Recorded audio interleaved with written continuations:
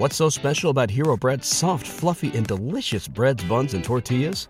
Hero Bread serves up 0 to 1 grams of net carbs, 5 to 11 grams of protein, and high fiber in every delicious serving. Made with natural ingredients, Hero Bread supports gut health, promotes weight management, and helps maintain blood sugar. Hero also drops other limited edition ultra-low net carb goodies like rich, flaky croissants and buttery brioche slider rolls. Head to hero.co to shop today. Wilson, you sent the game-winning email at the buzzer, avoiding a 4:55 meeting on everyone's calendar. How did you do it? I got a huge assist from Grammarly, an AI writing partner that helped me make my point. And it works everywhere I write. Summarizing a doc only took 1 click. When everyone uses Grammarly, everything just makes sense. Go to Grammarly.com/podcast to download it for free. That's Grammarly.com/podcast. Easier said, done.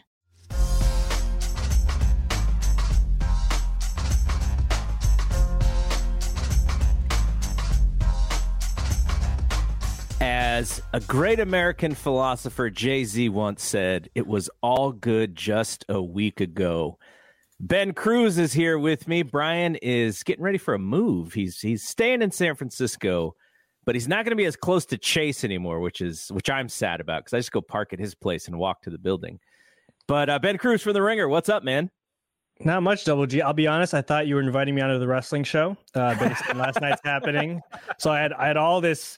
Is Draymond's chokehold better than Taz's Tazmission takes loaded? But I guess we're going to talk.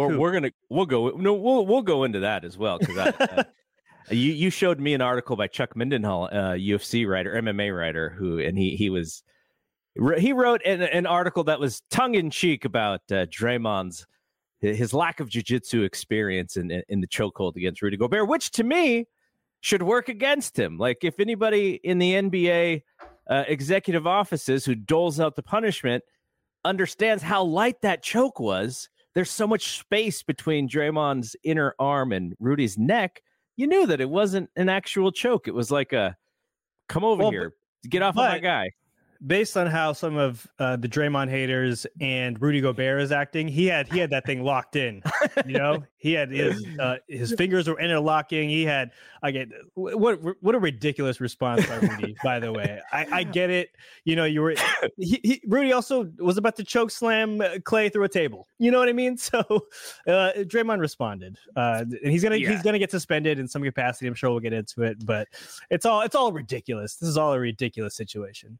The thing about Draymond's is his reputation is going to probably add more to this punishment because we know that he doesn't like Rudy, but take a ticket. Like the rest of the NBA don't like Rudy either. Like that's a thing with him for whatever reason, you know, whether or not it's the patient zero COVID thing that we always kind of joke about but they make fun of this guy all the time. And yet he's a tremendous defensive player, but it just seems like I kind of wonder what a lot of the players think about, what's going to happen. It's funny you bring that up too, because I was curious as well, given kind of Rudy's reputation in that, I don't know how many of his peers exactly are big fans of him specifically. And I saw a clip from Pat Bev's podcast where they were recording as it happened. Oh, wow. And Pat Bev kind of wasn't exactly in defense of what Draymond did. He got more on Cat and not, not getting on Cat for not getting involved in the scrap. And defending Rudy a little bit more. But and the Evan Turners of the world, he kind of put a little thing out there on Twitter too. It was just like, I don't know. I am curious to see what a lot of the current players think about that, because I thought I'd see a lot more. Oh my God, Draymond's on his BS again.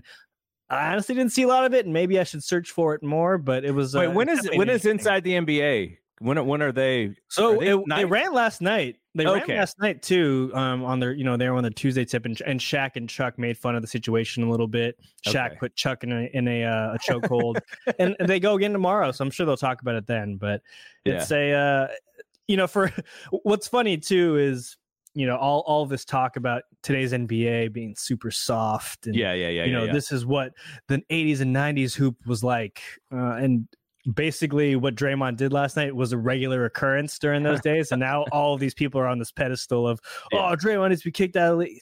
Yeah. Okay. So let's actually break down the play.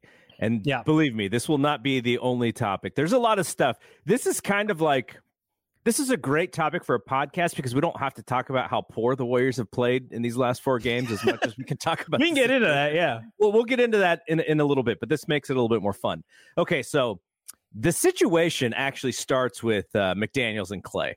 Mm-hmm. And I watched the game a little late. I was probably about a half an hour behind the live feed. So when I saw your text, I don't think you even texted. It was some other people texting me. But then when I got caught up, I texted you guys, and just it was like halftime, I think. So I saw. Now this goes back to the other day. Minnesota punked the Warriors in Chase just a couple days ago with Steph, and Draymond both playing. Right. So there was a little bit of an air of superiority for these best record in the West T-Wolves. And I sensed that from the beginning. So Steph is out of the game. Steph has a knee strain. And so McDaniels goes to Clay. And so Clay brings the ball up. And it's one of those bringing the ball up where he's like pushing McDaniels off of him because McDaniels is guarding him so tightly, as if McDaniels is saying, like, you're not Steph, bro. Like, I'm going to take this basketball from you. So Clay was like, kind of took offense to that, was like pushing him. And I was like surprised he didn't get offensive foul. So that happens. Then they go for a rebound. Clay in his box out pushes his hand out, grabs a hold of the jersey. He let go. He didn't hold it for that long. He let go. And then as they were jogging back down court, McDaniels then grabbed his jersey. Then Clay grabbed his jersey again. And then they were in this like little tug of war thing. To me, this was a little bit reminiscent of last year when Devin Booker came into Chase and was just punking Clay left and right, and probably know about it. And this is what's going to happen. This happens with older players who, Clay is having a terrible, terrible start to the season. You got these young cats who are coming up, and they're going to let him know about it when they can handle him. And so I don't think he was the instigator in this sense. I do think McDaniels was the instigator. I think Clay made a mistake. He didn't really mean to grab in retaliating. Yeah. But it was the box out, right? It was the box out. He knows that this dude is athletic. He knows that this dude is an all-world defender. So he's just trying to win his matchup, probably knowing that it wasn't going to go well at the same time. Now, they get in the tug-of-war thing. So now I want to show you this picture. Now, for the folks watching on YouTube, this is not the greatest picture because it's a screen grab, and I haven't seen an actual good photo of this yet.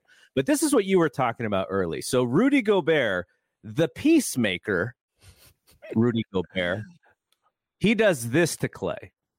So he puts his bicep in the back of Clay's head, and he puts his forearm kind of near Clay's chin, and he pulls Clay off. Now, I don't know if that was necessary. It looked like both guys were trying to get away from each other at that point.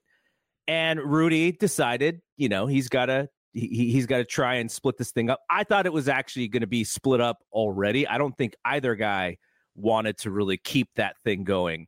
Once you hear the whistles, they were just like, just let go of my jersey, bro. So Rudy does that.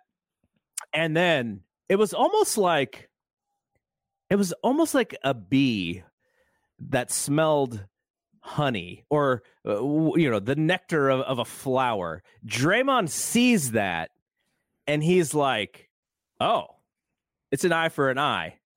Now, Draymond's choke, which I'll show here, thankfully, Jordan Jimenez, J Squared, he actually is the only one that I've seen that actually has a good photograph of it. Everything else is screen grabs on Twitter.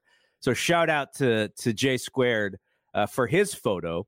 And you get a really good view of Draymond grabbing Gobert underneath the chin and pulling him backward and down. And so Pat Bev is frustrated with Cat. Gobert was just going to be dragged by Draymond. Like, what was he doing? Like, he must have been shocked. because there was no fight back there. He's just like, oh, I'm getting dragged by this man who's half my size, and I'm just gonna go with him. Because at first, he has his hands up, and he's just like, I think he's looking at the refs, and the refs are like, bro, what do you want us to call? The play's over. What do you? Yeah, we can't blow the whistle again. What are you asking us to do? Get out of this thing. And so finally, people pulled Draymond off. Cat tried to sneak behind Draymond, and he kind of put his arm around Draymond. But Draymond fought the choke by putting his chin in his chest, so Cat couldn't get his arm underneath Draymond's chin. And I think Ant Edwards grabbed Draymond's arm or something, and then they finally separated. Now, Draymond and Ant had their own little shindig the other night where they kind of got into it, and Ant basically told Draymond, no one's scared of you or whatever. So all of those things, I think the reason why this happened, more so than anything else, is the Warriors got punked in Chase just a couple of days ago. I think that's the reason why this thing kind of got a little bit out of control, because you have the team who did the punking, who's coming out on the court just, with some swagger. And then you have the team without their best player who are, just 2 years ago defending champions, are like, we got to set this tone, because if these guys come out here and we play the same way, this thing could get away from us quickly. I think all of those are involved into what happened, but the only thing that I think the NBA offices are going to care about is the actual choke. So here's my question to you. What is Draymond's suspension going to be here? And does the league retroactively go back and say, we screwed up, Rudy should have been punished as well? I mean, I've seen one game suspension for Draymond, and I've seen 10. Right? Was that Jay Williams saying 10? Yeah, Jay Williams, but I think Jay Williams also has some ulterior motives when it comes to the Warriors and Draymond. I'm going to split the difference here, and I think it's going to be somewhere in the neighborhood of 5 games. Mm-hmm. And it's not because of the choke itself. I think it's going to be the rationale is going to be closer to what they've done in the past when it comes to punishing Draymond, which is, his behavior from the past, right? Like his history, his reputation, right? So I think it's going to fall somewhere in the 5-game range. And in terms of will the league punish Rudy, at most a game, he might catch a fine, a retroactive technical, because apparently you can do that too. If you look back at what they did to Draymond the other night, so against the Cavs, I should say. But again, it's all so. The only word I can think of is silly, right? It's so dumb how this all unfolded, and you're right in that Clay and McDaniels got tied up. The jersey pulling, and Clay's jersey was ripped, which was a whole other, a little shocking, but that might have just been, within the tussling. And that was probably going to de-escalate sooner than later. I mean, Klay Thompson and Jaden McDaniels are two of the most mild-mannered dudes in the league, and neither of them were trying to get kicked out. And it obviously escalated. It escalated at the point that Rudy got involved, which is why the peacemaker thing was strange to me, that they labeled it so quickly too. They obviously reviewed the film and they reviewed the tape, and that's what they came away with, because I think it would have dissolved, a double technical situation, because I think in that in Anthony Slater's piece, he talked about talking to the refs in the pool after the game, and that was one of the options that they had floated to each other, which was, or that they had floated for Clay and McDaniels, which was, we'll just double tech them both up and keep it moving. But since it lingered and it escalated into what it escalated to, the ejections happened. So I mean, with the Draymond stuff, I'm assuming a multi-game suspension. And then with the Rudy thing, I think the way that he's almost preemptively gone to the media and claimed his life was threatened, like he was Tony Khan in the CM Punk situation. I think they're going to be a little bit more generous with how they kind of treat it. So I go back every time something happens like this with Draymond. I go back to the 2016 finals, because how can you not, right? Warriors are about to go up 3-1, and then LeBron steps over Draymond, and Draymond kind of shoots his arm up towards LeBron's groin, and it's like, okay, is that the punishment, which was Draymond having to get suspended? Was that because of the crime, or was that because of the previous crimes? Because he had also done a lot of kicking towards the groin. Steven Adams situation. Steven Adams. So that is what I go back to. So I always lean towards Draymond getting more of a punishment than probably what it should be, because they're also basing prior crimes when it comes to it. Mm-hmm. And I think at first, like last night when I was thinking about this, I was like, okay, he'll get suspended for 2 games and then we'll keep it moving. And then that's actually good for him because he's still coming off of this ankle injury. He himself doesn't feel like he's 100% back yet. That'll just be rest and he'll be fine. He was going to miss those 2 games at some point anyway during the season, just based off of rest. And now you said what you said at 5. I'm actually probably leaning a little bit closer to what you said. If it's beyond 5, though, this is a level of ridiculousness that is, I don't know. It's every league is hypocritical when it comes to this stuff.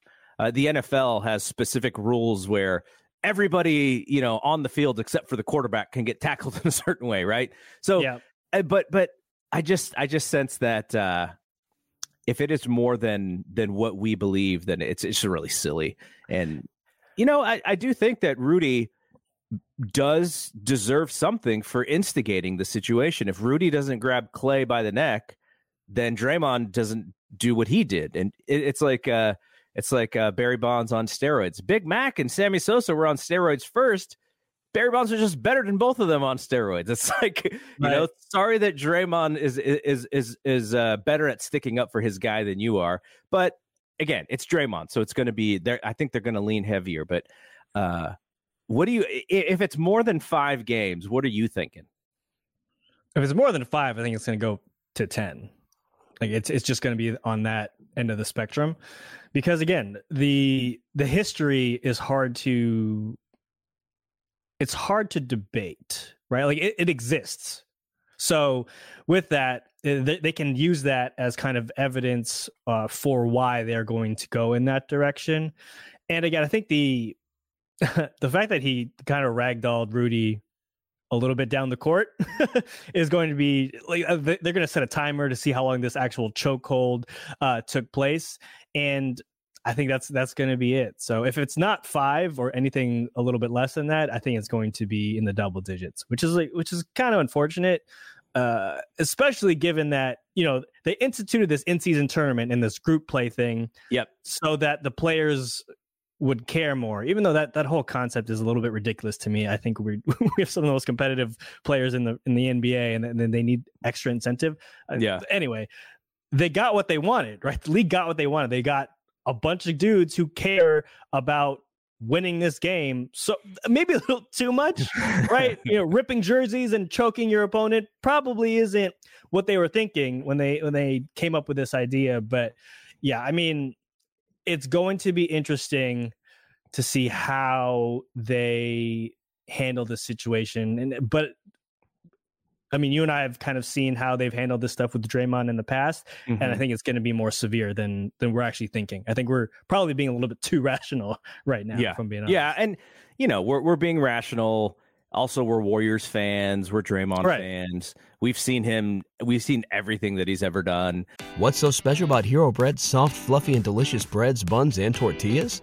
These ultra-low net-carb baked goods contain 0 sugar, fewer calories, and more protein than the leading brands, and are high in fiber to support gut health. Shop now at hero.co. Confidence starts with loving who you are. And when your skin feels nourished and glows on the outside, you naturally radiate confidence from the inside. Give your skin a glow-up with Osea's clinically proven Mega Moisture Duo. This ultra-hydrating body care features 2 of Osea's best sellers, Undaria Algae Body Oil and Undaria Collagen Body Lotion. These seaweed-powered heroes use skincare-level ingredients normally reserved for your face for results you can see and confidence you can feel. Osea has been making clean, clinically proven seaweed-infused face and body care products for over 28 years. This luxurious skincare is vegan, cruelty-free, and climate-neutral certified, so you never have to choose between your values and your best skin. Glow from the inside out. Get 10% off your first order with code GLOW at OseaMalibu.com. That's OSEA Malibu.com, code GLOW. Here's a bigger picture thing that I'm a little worried about. And Brian and I talked about this last year when the Phoenix situation happened, where they just blew the Warriors off their home court. You know, the history of the NBA says that you have this dynasty, and eventually the dynasty's over, and you kind of set up the next team. Like you think about, the Celtics and the Lakers. The Lakers finally overcame them, and the Celtics were sort of the setup for the Pistons to come on. The Pistons had to go through the Celtics in order to be the Pistons, the champions that they were. Chicago Bulls had to go through not only the Pistons, but also Magic Johnson and the Lakers to become who they were. You know, we got that championship 2 years ago, which was, I think, a little bit of a surprise. And so it gave that dynasty a little bit more life. And I really wonder if this year's team and what we've seen two different plans, two different strategy attacks in the last 2 years. Last year and the year before was young draft picks. We got to get these young guys, some playing time. We got to build around these young guys. And if you're a vet, you're like, we got Steph, man. Like, we need to actually maximize his career. We have a window. We need to just press the gas pedal and bring in a team that can win the title again. And this year, they kind of did that a little bit, right? You bring in Chris Paul, you bring in Šarić, you let go of a James Wiseman, you let go of a Ryan Rollins, and who's Patrick Baldwin Jr. And you go, okay, like, yeah, maybe last year we thought a little bit differently about this, and so you bring in and then you draft two rookies who are older, who are not 19 years old. So it was like a flip to the other page. But I think what we're also seeing is the athleticism on this team is almost non-existent. Like Andrew Wiggins, he is a shadow of himself right now. And I thought, even though I don't think he played well against the Timberwolves last night, there were signs of things that he was doing to where you're like, okay, this brother is really trying hard to get out. He was active, much more active last night. But again, every time he gets the ball and he's got a pump fake, the ball just goes out of his hands and out of bounds. I don't know. But like, what does he do? Put lotion on us? Like, can you put the chalk that LeBron throws up in the air? Like, can we give some of that to Wiggins and to Kuminga?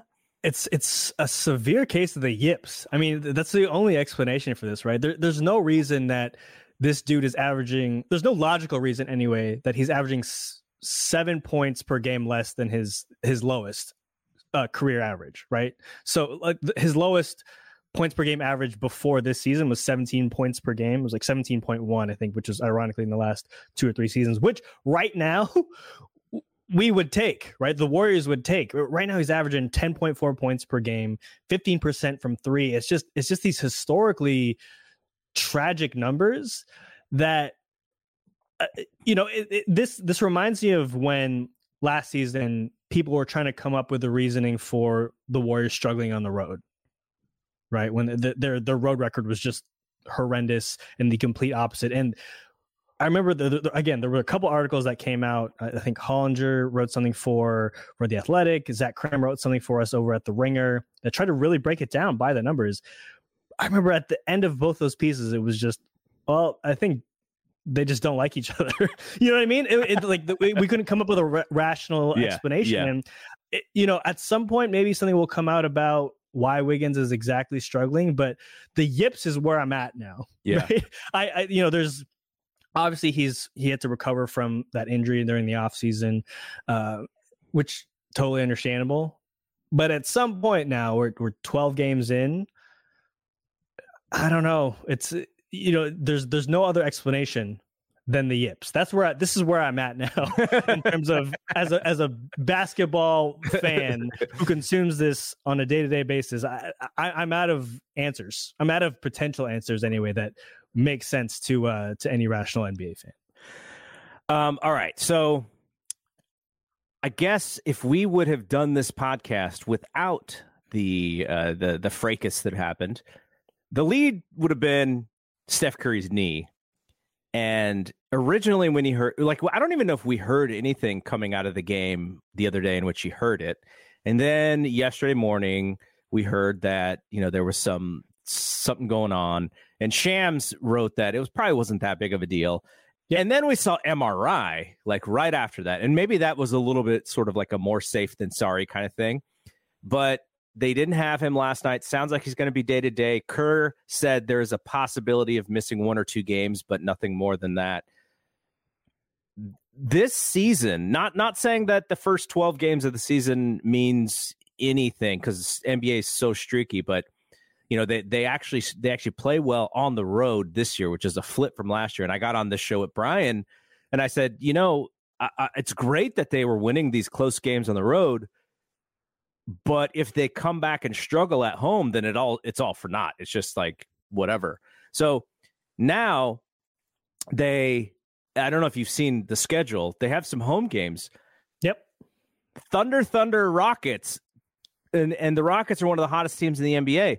So if Steph Curry misses a couple games here, we may be looking at 6-9, something like that. They need to actually go out and get a W in one of these games without him, I think, to reset the tone.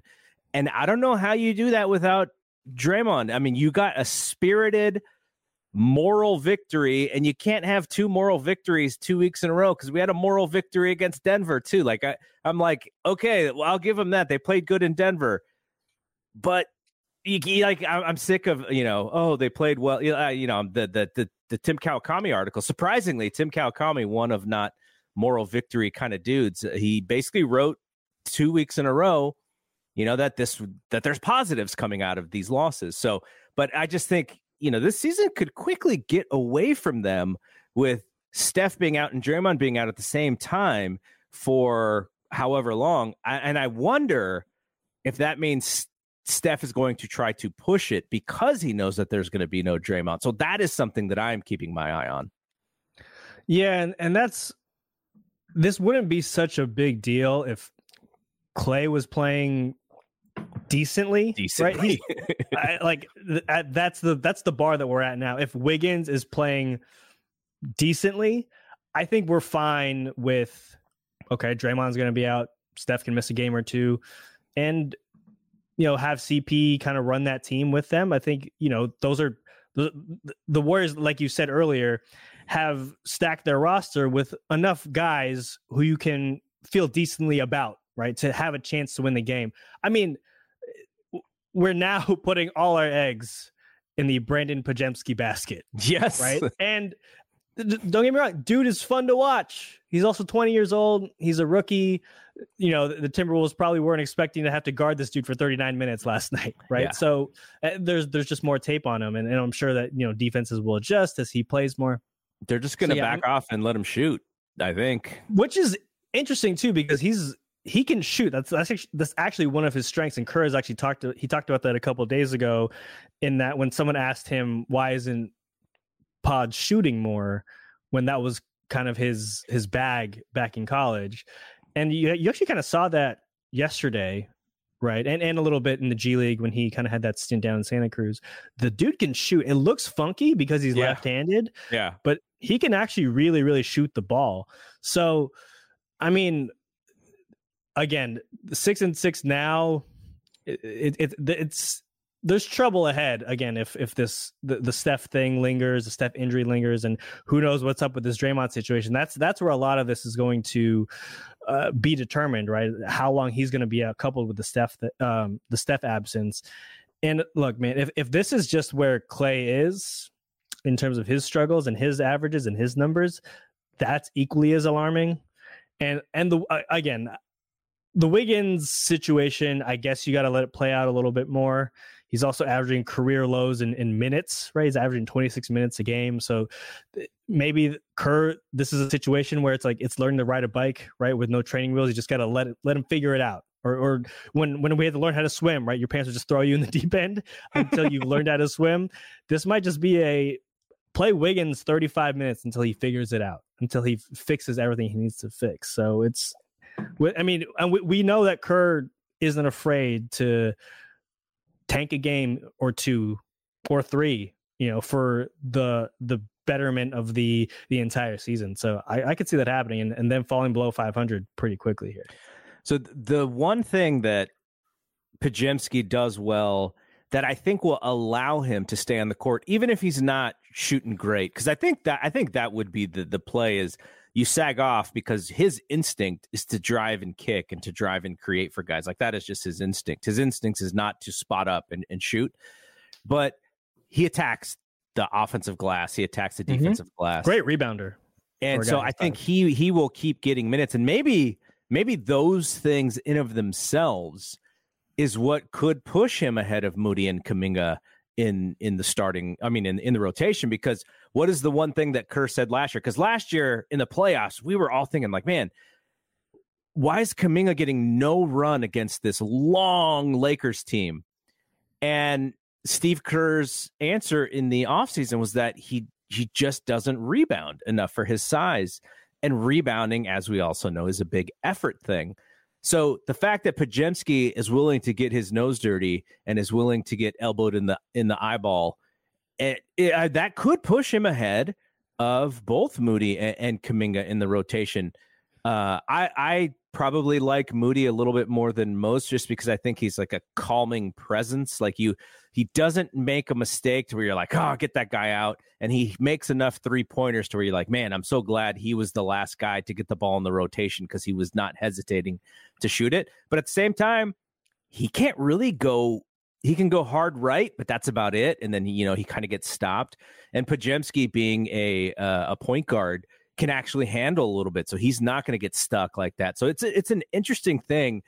And I do wonder if with Draymond out, can you play large minutes with Steph, GP2, and Podziemski and CP3 on that's like the smallest team of all time. Yeah, but those are also 4 of your best players.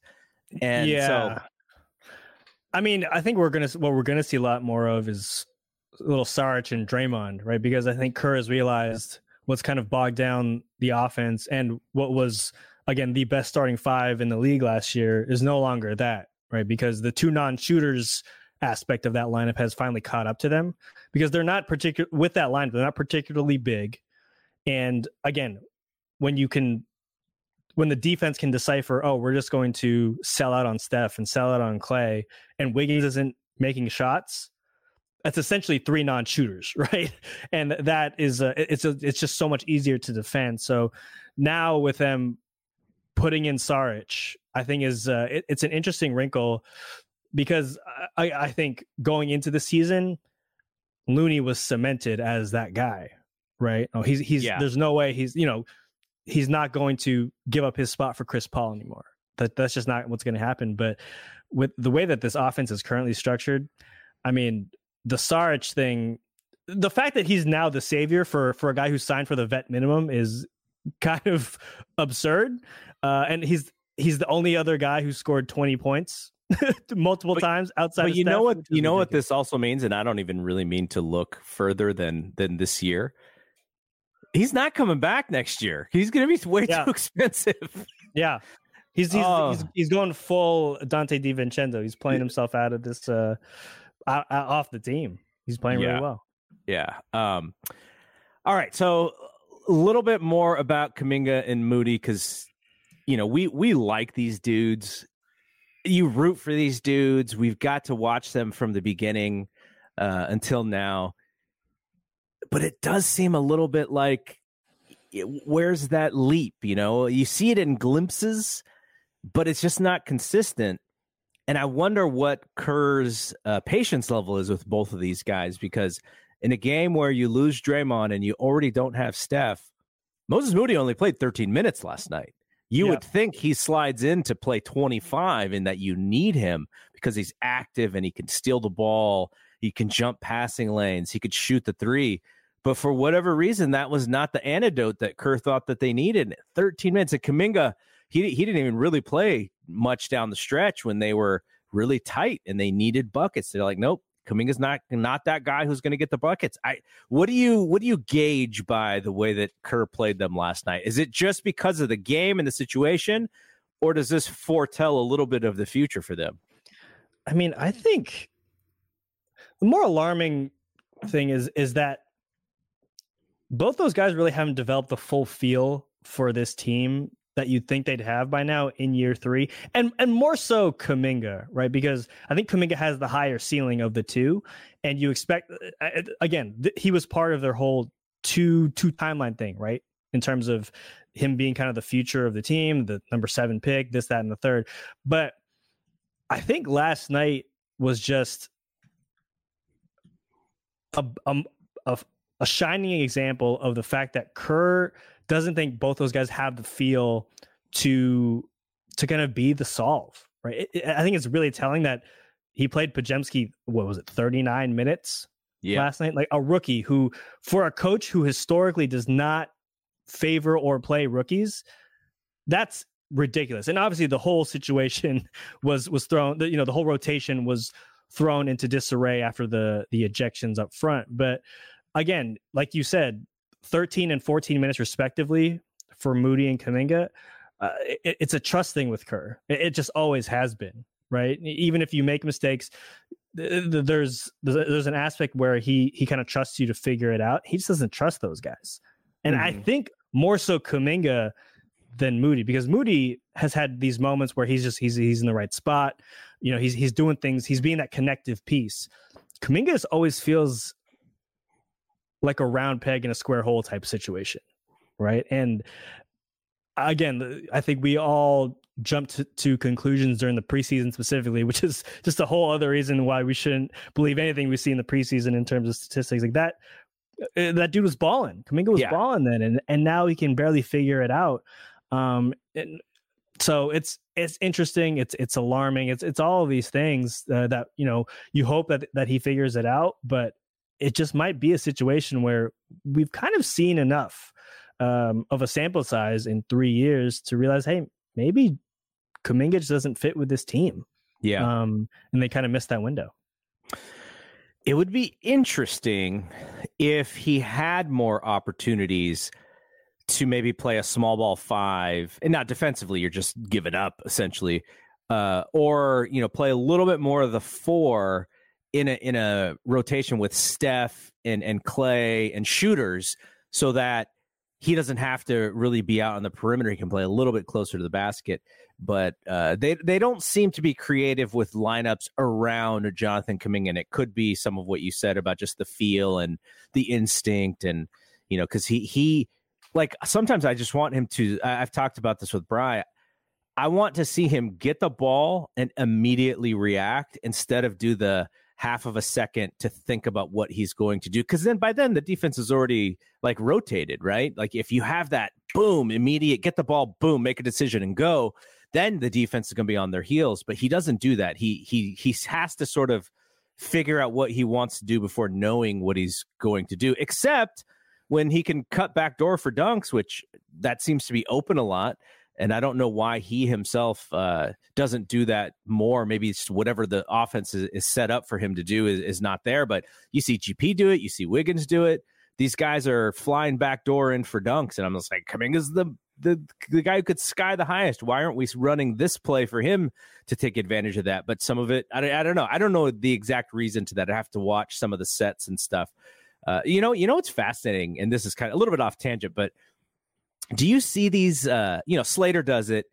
Who's the other guy? I think he used to do the Warriors blog. Is his name Joe Verret? Oh, Joe Verret. Yeah. Yeah. This dude is awesome at like watching sets and getting clips and explaining the offense. Like that is like next level blogger fandom there that I really enjoy. But yeah, I mean, I'm not necessarily watching for that stuff when I'm watching games. So I'm trying to figure out other things, but I'm very impressed when I see stuff like that. Just like almost like, very quickly after the game is over, it's like already got stuff going. Like I shout out to him. That stuff is very impressive. But yeah, like we'll have. I mean, I don't know. I there's so many questions I think I would ask Steve about the team that are kind of unrelated to what happened in these last few games. Just like, tell us the future, bro. Like, are these guys off on your S list, or you still have ideas and thoughts, or you just give up on these guys? Are these guys the new Wisemans? Like, what's going to happen? Are we trading these dudes at the deadline for pieces? The thing is, he's treated Moody like this his entire career, right? But then he'll throw him into a key playoff moment, and he actually kind of holds up okay. So I'm not as concerned with Moody. Again, this is what was to be expected when you draft him at 14, right? Yeah. Like, he's a fringe lottery pick. The percentage of those types of guys being drafted at that number tends to not work out that high, right? I think the Kuminga ceiling is where we all are just hoping for more with him, and it just hasn't happened yet. And look, it still could. He's still very, very young. It's weird to say he's still learning this team, because again, it's year 3. The one thing that always sticks out to me is just how Andre Iguodala talks about him, or has talked about him in the past too on his podcast, in that, and I think they have a really good relationship. It seems to be that way, but you could just sense the tone in Andre's voice when he talks about the frustrations with Kuminga, right? And how they couldn't quite get him to buy in fully as a rookie. And, the same thing a little bit in year 2. Whereas when the vets talk about Moody, they talk about him a little bit more glowingly, right? And look, maybe I'm reading too much into that, admittedly, but the Kuminga thing is just, he was the piece where if he actually elevated his play, the Warriors are a much better team, right? Like, they would be able to survive the Wiggins struggles right now. They'd be able to survive the Clay struggles right now, because you had, and if you look back at, when they started out 6-2, Kuminga was actually not bad off the bench, right? You could count on him for 10 to 12 points a game. He could hit that mid-range, from the free throw line, from the elbow, pretty consistently. And that's just all but disappeared, right? Along with the rest of the team scoring, but it's just glaring now that they've lost 4 in a row. So yeah, it's a bummer. What was the last thing I wanted to ask you about? I guess just a look ahead of the schedule, and we'll get out of here. I mentioned, I had this up somewhere. Oh, it's Thunder tomorrow, so Thursday. Yep. Thunder at home, and then Thunder again at home, and then the Rockets come into town. So those next 3 games, the Thunder and the Warriors games are crazy because they're so up and down. And I think if the Thunder actually had a true ball, and Shea, I guess Shea will be. Is Shea healthy? Is he going to? Yeah, so Shea's back, and he obviously missed the first game that they had this year, that the first in-season tournament game. So because that's what they were missing that first game against the Warriors, is they didn't really have someone. Which was although Lou Dort was unbelievable in that game. He could not miss and was the best basketball player on the planet for about 25 minutes. But that those games back to back, from a size advantage, that's a horrible matchup for the Warriors size wise. The way the Warriors stay in those games is, they are a smart basketball team, and the Thunder are still young. But I'm just like, okay, Shea's just gonna dribble, get to the free throw line, boom, mid range. Who's gonna guard this dude is actually my question. So that's gonna be tough. They'll throw Wiggins on him, as they've done, as their he's usually their first or their top line point of attack defender. So it'll be him. I think the bigger concern is who's going to guard Chet, because that dude is a freak, and he's playing well too. Like, he's a stretch 5 who can block shots. It's not ideal for what the Warriors struggle against, is just length. consistent length. And look, but he's going to be more willing to come out to the perimeter, sure, which fits better than Gobert just sitting his ass in the middle, and the Warriors can't do anything about it. But you're right, because this is the new style big with him and Wembanyama. I did the Wembanyama. You did it. Wembanyama. You know why I did it is because Brian and I, every time we hear it nationally, we'll just text each other. And it's like, Mike Breen all the time. Mike Breen did the Wembanyama. And then Dave Meltzer was talking about the Spurs as being an actual TV draw, and he did the Wembanyama. And so I have it in my head, like the Wembanyama thing is in my head, but it's a Wembanyama. I don't know why people. I don't know. Maybe the N is easier than the M at this point for the tongue. It's weird. I mean, you'd think that we'd all have it figured out, and I think that's why we've all resorted to Wemby, right? Yeah, I think Bill Simmons, your boss, went Wemby pretty quick early in the game. He's smart. I'm just going Wemby. Like, I mean, he himself he criticizes himself for not being able to pronounce names well sometimes. So going Wemby was smart. Oh, I know what the last thing I was going to ask you. You help run the Austin Reeves podcast. Austin Rivers. Yeah, Austin. That's another one. That's the Wembanyama for me. I always say Austin Reeves. I wonder what he's going to say about this whole spiel, this whole shenanigans that happened. I'm interested too, especially that's his former team. That was the team he played on last year. Rudy was one of his teammates last year. Jaden McDaniels, who he touted as, or he picked as the defensive player of the year this year during our prediction show.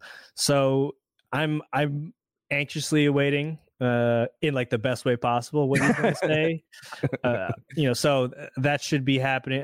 His next show drops this Friday, so I'm looking forward to it, and I actually can't wait because I think Pasha will he's going to lead with that. They're going to lead with that topic for sure.